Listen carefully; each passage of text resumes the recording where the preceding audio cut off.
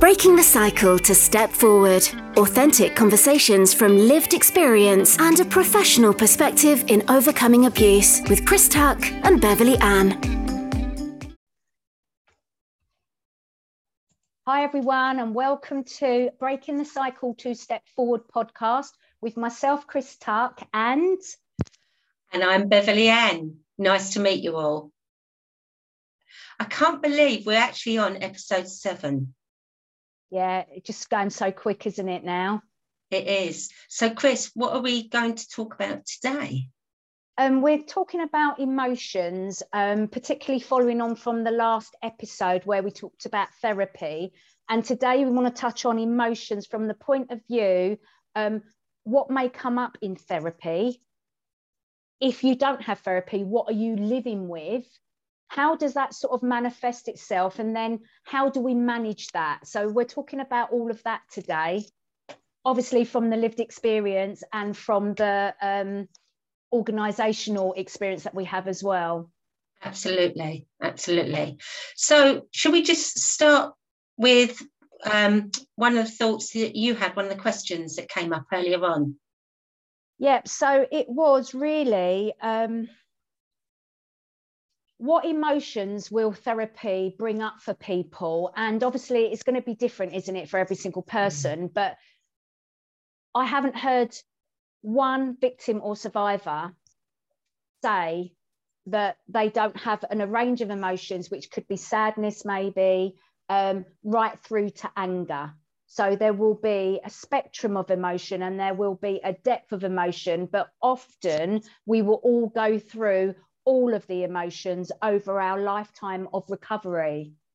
Absolutely. And that's a bit, when you think of, I very much liken it to bereavement, because when we start recovery, and that sounds really strange to some people, but when we start recovery, what we're looking to do is to release all those big stone stresses and put it down, which is actually, when we're making a change, we're ending what we've been doing to make way for new things. But as we're making way for new ways of living, it can be very scary at times, because we know how we've been responding or what's been happening, even if we're not absolutely conscious of it.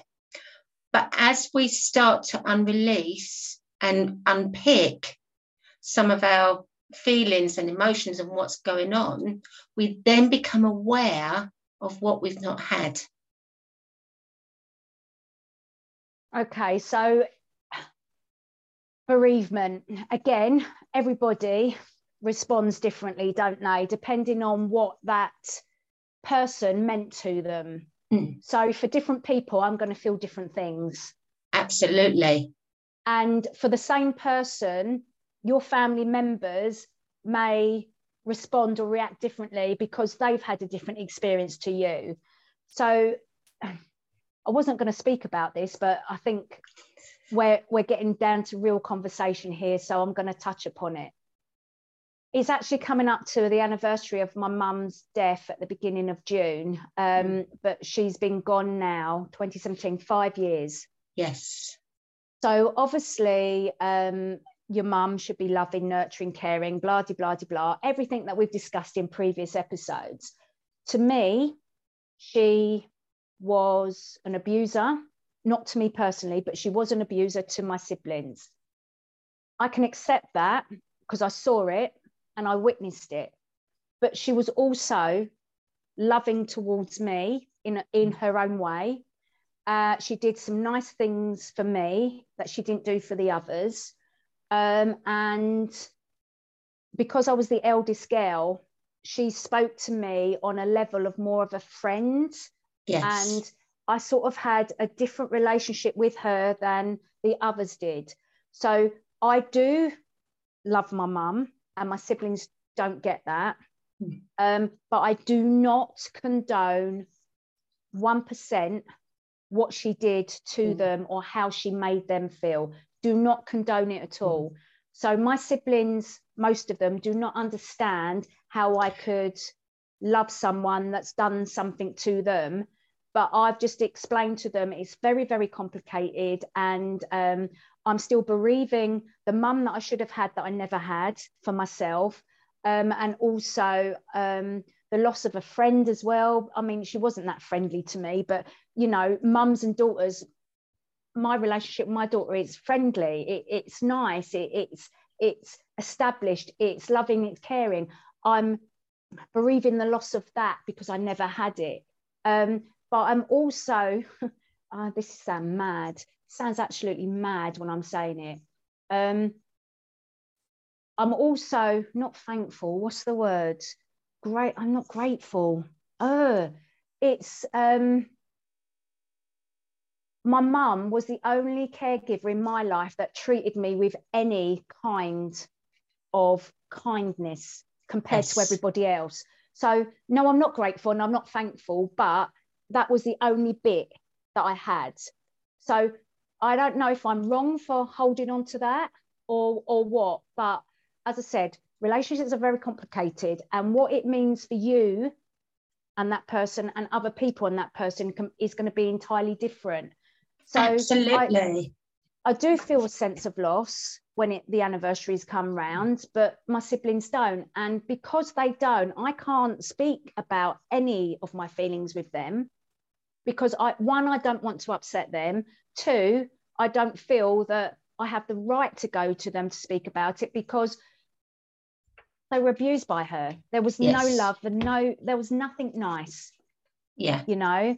So it's very complicated. And so that brings a whole host of emotions, Beverly, like anger, like suppressed emotion that I can't just, even though me and my siblings have come a long way, we still can't discuss this. Yes. It's just not discussable. Yes.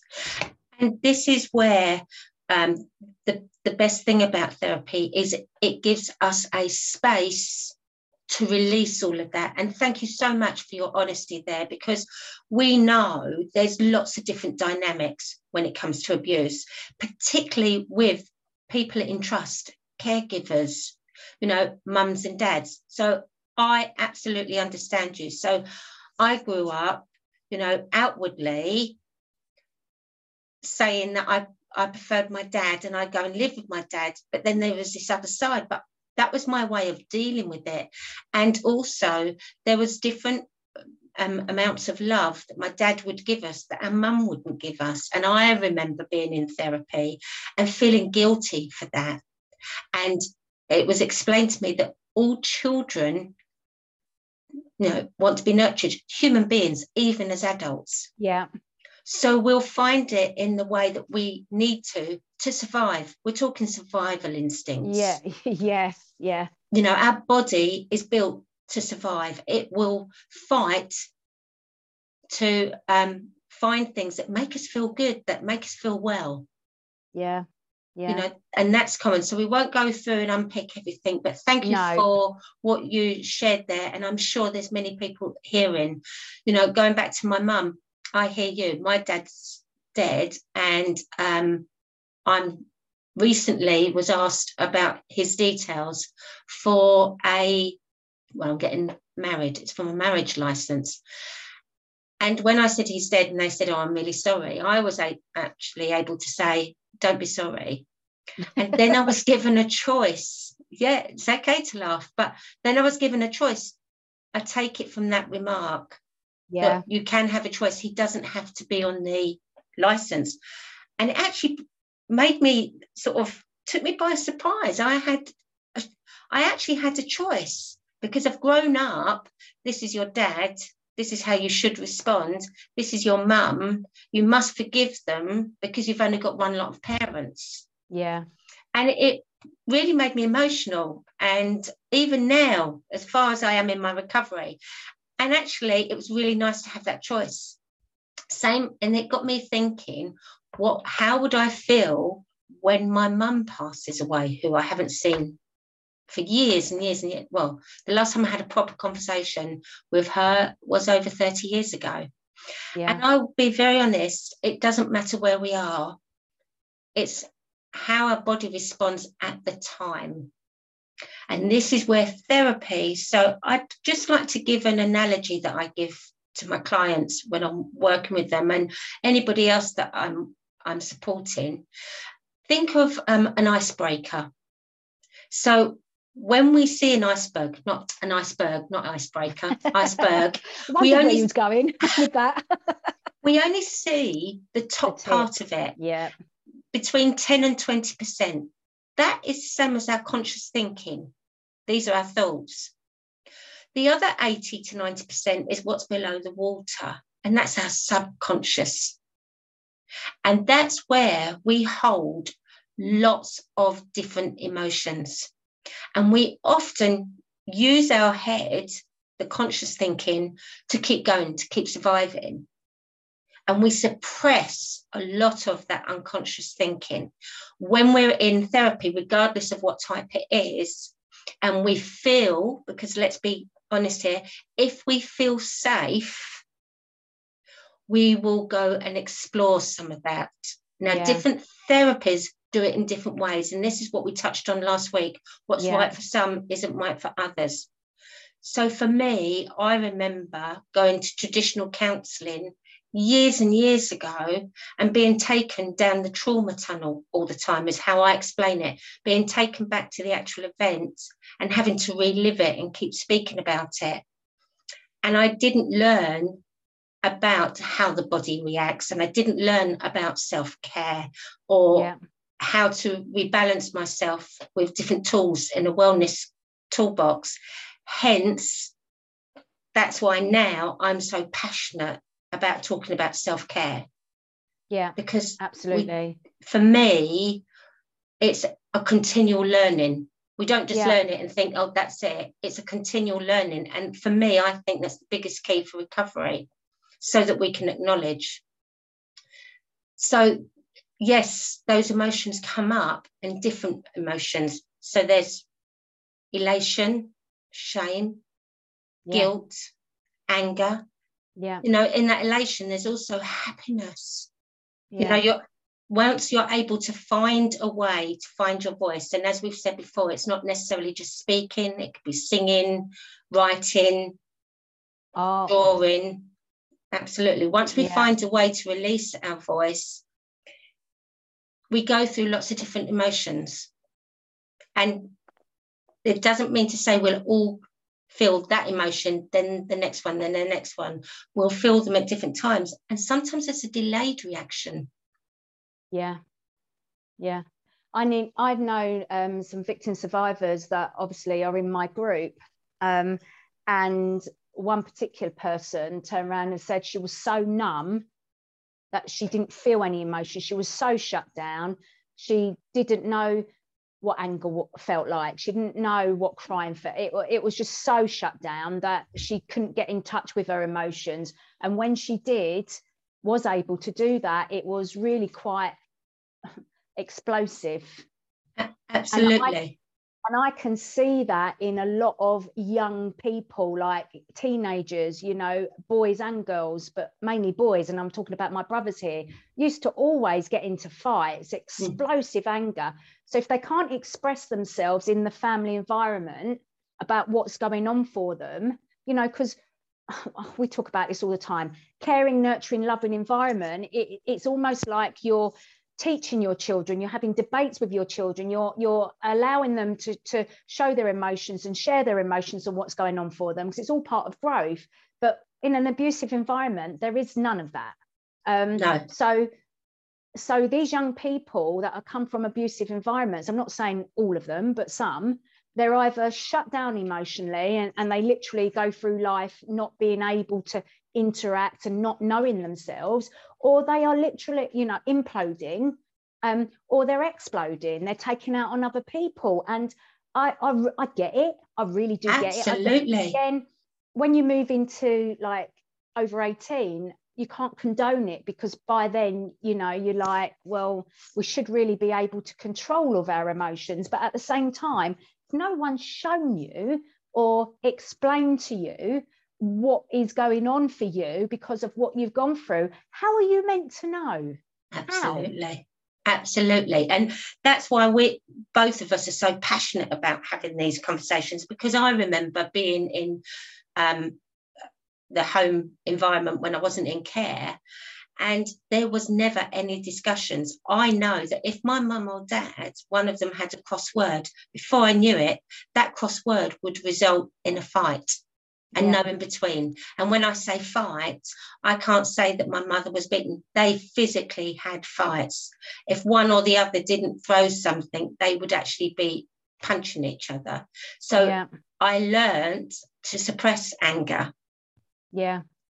Now, you know, the lovely thing is I'm able to verbalize anger. But there are times, you know, and I'm sure people can resonate with this, you know, when that expression, I was so angry, and you couldn't say anything and you didn't know to laugh or cry. Yeah. Often when I get angry, I cry first. So if people, they see when I do cry, you know, not often, but if I'm so angry and I cry, you shouldn't take that as a sign of a weakness. You should get the hell out of the room because I'm about to explode.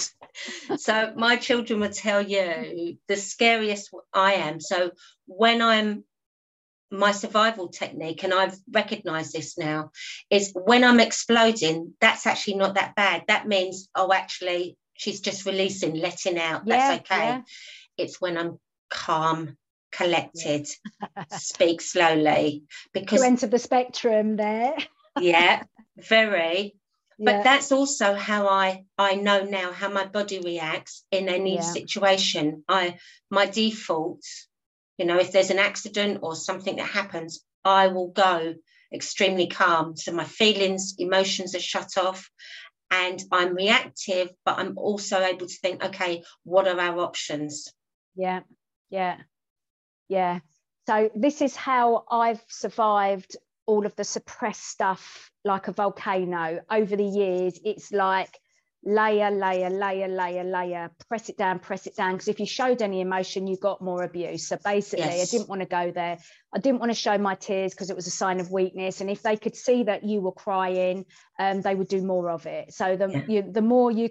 So that was my calm exterior, but it really wasn't. It was more of a, I'm not going to show any emotion here. And then all of a sudden, when your stress bucket just becomes too full up, and then just one person says that tiny thing or does something that is just, you know, I just go, right, that's it.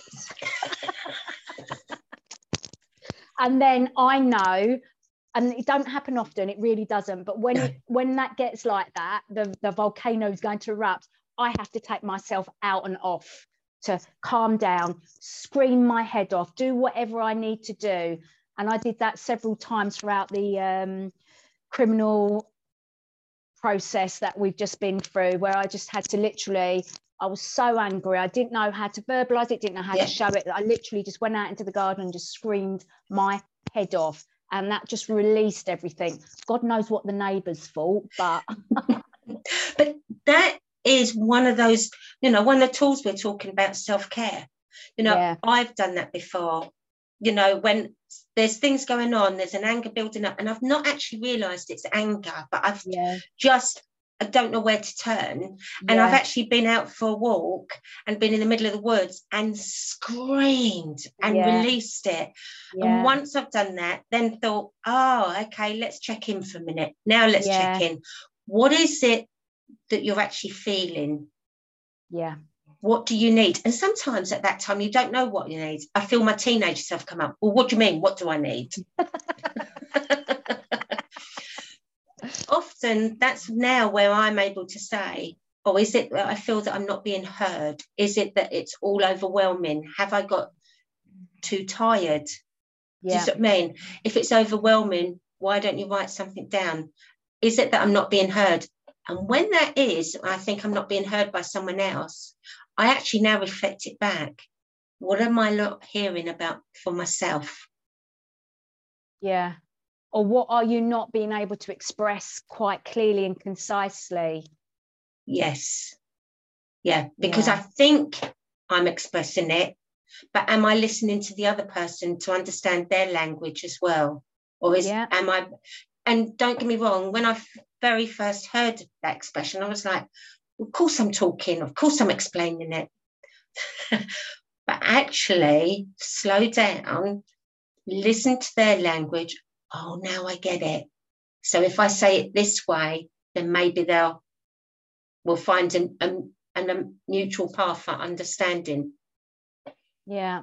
So what I also wanted to sort of like express to people, because some people still think that the mind and body are two separate things. We know that they're not. And we also know that when we're in times of stress and overwhelm, that it can manifest in physical symptoms. And I'm just going to explain quickly at the moment what I feel in my own body, and then you can share your wisdom and your expertise in this area as well. So obviously I'm going through EMDR at the moment, and I've only managed out of 12 sessions, 2-part sessions where I've actually done any EMDR, because the trauma's been so deep that when it's come up, it's had such a massive response in me physically that I've needed all of that extra time to process what has been brought up, for my brain to refile the memories, and for my body to deal with all of the pain, the actual pain that I couldn't express back when I was a child or a teenager, but it's coming out now. But that has literally come out in shoulder pain, neck pain, jaw pain. I even, I'm going to the physio at the moment, Beverly. You wouldn't believe this. Some people are really switched on in other professions, yeah? So I've got all of this shoulder pain going on, but a lot of it's to do with the trauma. And I know you wouldn't like this, but my physio last week, she actually put on a glove and she put her finger in my mouth and she released all of this tension around my back teeth, my molars, my wisdom teeth, where they've been taken out. Yeah. And it was so painful. Yeah. But after she released some of that, and then I've been doing some work here underneath my mouth, my jaw here, to release it, because I've been holding on to tension. That then releases the neck, releases the shoulder. So even though I've got a bit of injury going on that's causing it going upwards, all of this mental distress is making it all go downwards. Absolutely. And so it's going to take time. Absolutely. So when I say mental, I always follow up neurological. Because when we talk about mental, and I say I because, I hear and I believe that people are saying it's just all in our head. Yeah. And actually it's not. No. Because what actually happens is neurologically our amygdala is releasing the adrenaline. Okay. So when you're going to the EMDR, well done, first of all, for having the courage to go and look further into recovery. Okay, and turn up, because that is huge in itself. Some weeks I don't want to go. Absolutely, but you do go, and and the fact that you're able to go there is you're starting to reassure your body that's trying to keep you safe. This is a safe place, and you are actually listening to your body. Now, what happens? So the amygdala is thinking, "Oh, hold on, I'm going to areas or." Neurologically, I'm going to areas that I've shut off for a long, long time. Okay, so what it's doing is it is then releasing the adrenaline, and it's trying to keep you safe, to take you to that either fight, run, flop, freeze, friends, or friend. Yeah. Okay.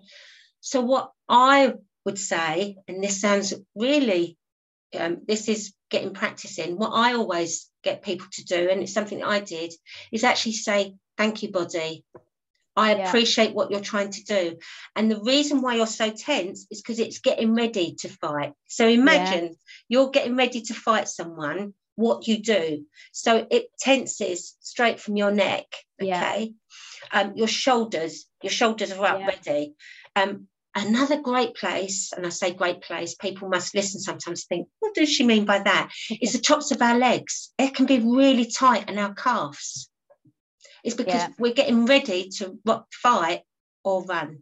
Now, when we are aware of this, this is when we use our self-care tools. So the breathing slowly. Where are my shoulders? I mean, I remember my shoulders being up here years and years ago, whereas now they're down. But I still check in. Where are my shoulders? I'm not surprised that your physio has had to put her finger in and do that. I mean, I would have freaked myself. Wouldn't be able to, but I was a bit, oh, what are you doing? But again, I've had problems with clenching my teeth. Yeah. That's how you survive. Whereas now, for me, I know when I go to yoga, when I haven't been. So I went to a yoga class this week, and it was really, really simple, and it was outside, and I wanted that. And I could feel how tense my body was, and I wasn't trying to do a lot. But by being able to breathe and just relax my body, I say it wasn't just, I knew I needed to do that. But that's taken a long time to be able to do that. People say, oh, go to yoga or go to Pilates, that will fix it. No, it doesn't. It's sending the messages. Self-care. Absolutely. It's sending the messages neurologically, I'm safe, and allowing bit by bit. But I would say thank you to your body. That would be the mantra that I would encourage you to think about, so that when you feel you're tense, you can physically let go. And we see this in the body in so many different ways. Arthritis, we see it in back pain, like you've already described, shoulders, neck. All of this it's psychophysical. Yeah. So it's not, so some people think, oh, you're saying it's all in my head. No, not at all. Not. That is the connection. That is where your body's working neurologically to keep you safe. And when it's doing that, it shuts off the emotions. And it's only when you feel safe and you're able to relax into your body, the third step is naturally, then your emotions come out. Yeah. So learning when those tears come, that's not actually weakness. That is, thank you, body. Yeah. I've got some emotions there that want to come out. And I bless those tears now. Whereas at one time I was proud that I didn't have tears. Yeah. I was just, when we was having our pre-show discussion, we were talking about anger and suppressed anger, outbursts, rage. And I know you're going to talk a bit more about those in a moment, but I was sort of like, I know that I'm angry and my body is showing anger, even though professionally I will never show the anger.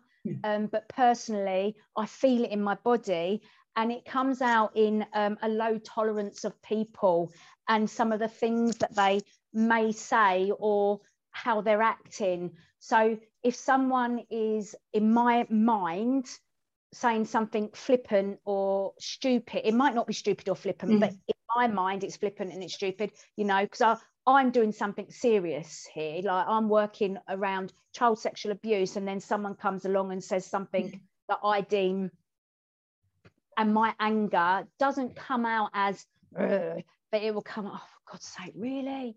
And that is really low level anger, and it can come across to other people as passive aggressive. Absolutely. Yeah. So I have a responsibility to deal with that. Yeah. Because it can come across as abusive, in inverted commas, to somebody else that's not used to dealing with someone like me that's going through all of this stuff at the moment. See, this is always, and we always come back to balance. This is, so when we suppress anger and we don't show it, it comes out in different ways. So, one thing, road rage. Yeah. On a good day, someone pulls out and you think, oh, they didn't mean to do that. Yeah. Okay. Yeah. They say sorry. Yeah. Okay. I've been there. Another time, someone does that same thing and the expletives are coming. Absolutely. Yeah. So it's finding that balance, because yes, we do need to be able to verbalize and release anger. It's passion. So anger is passion. It's what we need sometimes to push us. It's our drive. It's when it becomes the other way and we're over suppressing it, or we are over expressing, that we have to also think of how it's being received. Because if we don't we've all been there with our children, partners, or different people. If we don't express something clearly and we hold on to that anger, it comes out in a negative way anyway. But it affects us all the more, and it becomes bitterness. Yeah. And this is and I'm not going to go into it today, but I remember when I was working through forgiveness, and we're not going to go further, but the anger that came up. And then I was able to recognize, okay, I didn't realize I was holding on to this anger, and actually how it was turning inward and becoming bitter and affecting me physically. And that's what a lot of therapists say, don't they? That holding on to anger, it doesn't hurt the person you're angry at, it hurts you.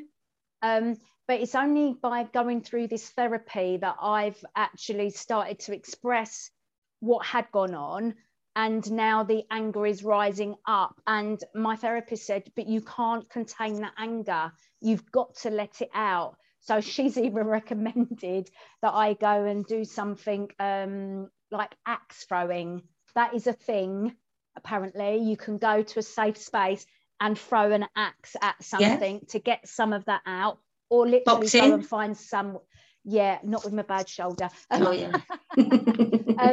But also to go and do that screaming, because if you can't cry, scream. Yeah, or being in water is really good, because you can release some of that extra energy that is there, release that anger, but you're doing it in a gentle way for your body. So imagine trying to punch through water. You can't actually punch, but that's where swimming is actually quite beneficial there. I'm not saying I'm a natural swimmer, I'm not, but I know that that's where I've been able to release some of that anger, that adrenaline. It's a safe space, and once you do that, then it's like, okay, this is where I am. But that's one of the reasons why I've done fitness all my life, because that's where I channeled my anger. I got rid of my anger and excess energy through fitness. Yes. Obviously, that's not serving me anymore. So I'm still doing it, and I'll do lots of it, but it's still not containing how I'm feeling. But she also said to me that do not contain it. Don't explode at anybody or anybody else, but don't contain it, because you've got a right to feel angry, and everybody's got a right to show anger, but not to hurt anybody else. Absolutely. And that's the difference. And that is why therapy is important for many of us, because it is that safe space where we can actually express what it is and how we need to express it. Yes. And another great way of doing it, and it takes different forms, is writing it down. So this is something, it's okay to love somebody and be angry. Yeah. But going right back to the beginning, because we have run over on this one, but I think it needed to be said. But that's a dilemma that often people have a challenge with, but I love, my mum, my dad, my children. That's okay. But it's okay to be angry as well, as long as it's all in balance. So, and that's what it comes back to, that word balance. So we're not suppressing it, but then we're not doing outbursts that hurt other people, and ourselves. More importantly, it's finding ways to allow our body to release it. And I also think, I know we've run over, but I also think that that's maybe how domestic violence relationships happen. And child abuse happens because an individual has not been able to express what's going on for them in a way that is not damaging to another person. Absolutely. And let's be honest, if we've got two people that are not healed, we can trigger each other without realizing. You said about somebody may come across as being passé or blasé about passive aggressive that's really important to you, but to them it's not. So they're saying something, but then it's triggering you, and then if you're releasing something back, you could be triggering them back, and that's how you get domestic violence, because it's so somebody's not doing anything wrong. And this is the bit, and I'm going to say it, but I know it's controversial. The person who is being aggressive and abusive in a relationship like that often is very scared themselves, and they are reacting. It's not right, and I'm not in any way saying it's right, but it's worth, unless that person is prepared to look at themselves, you're not going to change them. No. And that's when you have your choices and decisions to make. Yeah. And I just think, as adults, if we get this bit of knowledge, if we get this bit of education, that is where we have the responsibility, the ability to respond, to change ourselves. And we need to take that step so that we are the best versions of ourselves, but also we can then have these healthier relationships with ourselves and other people. Yeah. So it is our responsibility to do the work.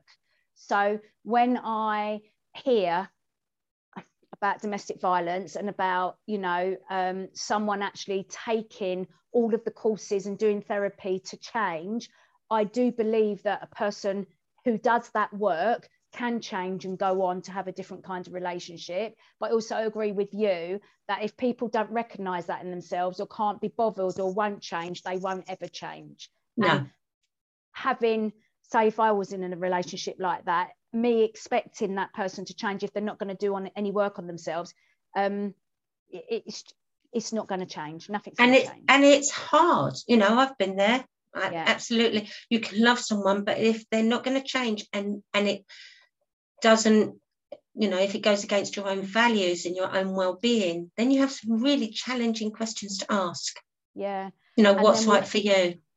And hearing what you've just said there, an individual that doesn't even know what it is they want because they've never had that, that's when obviously you can get the real damage happening, because they don't even know they've got choice. And absolutely. That they can leave, and they're so scared of leaving. Yeah. So God, very complicated. Absolutely. But I think it's good that we've spoken about anger, because it is important, and it's amazing how much anger we all hold on to at times, and expectations of ourselves and others. Yeah. So everyone, this podcast is all about how is your anger hindering you and your relationships, and what is it you need to look at, reflect upon, and what is it you need to change, because the body keeps the score, peeps. all the time. And if anybody wants to know more about that, they can look at Dr. Bessel van der Kolk. Yes. He's got a great video that talks about it in a way. And as always, they can get in contact with us as well.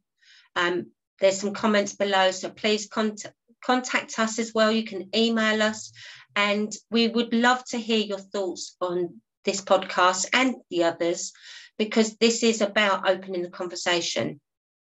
Yeah, and hopefully we've done that. Yes. And Chris, what I'd like to say to you is thank you for sharing that. And what one way are you thinking of releasing any anger that you have in you today?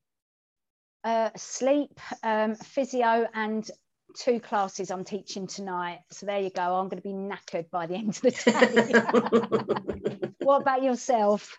I'm going to go for a lovely walk, and I've been at the computer most of today, so I'm going to go for a lovely walk and get some lovely fresh air. Good. Lovely. All right. Thank you very much, Beverly, as always. And you, Chris. And we will see you all again in the next podcast. Thank you. Thank you. Bye. Bye.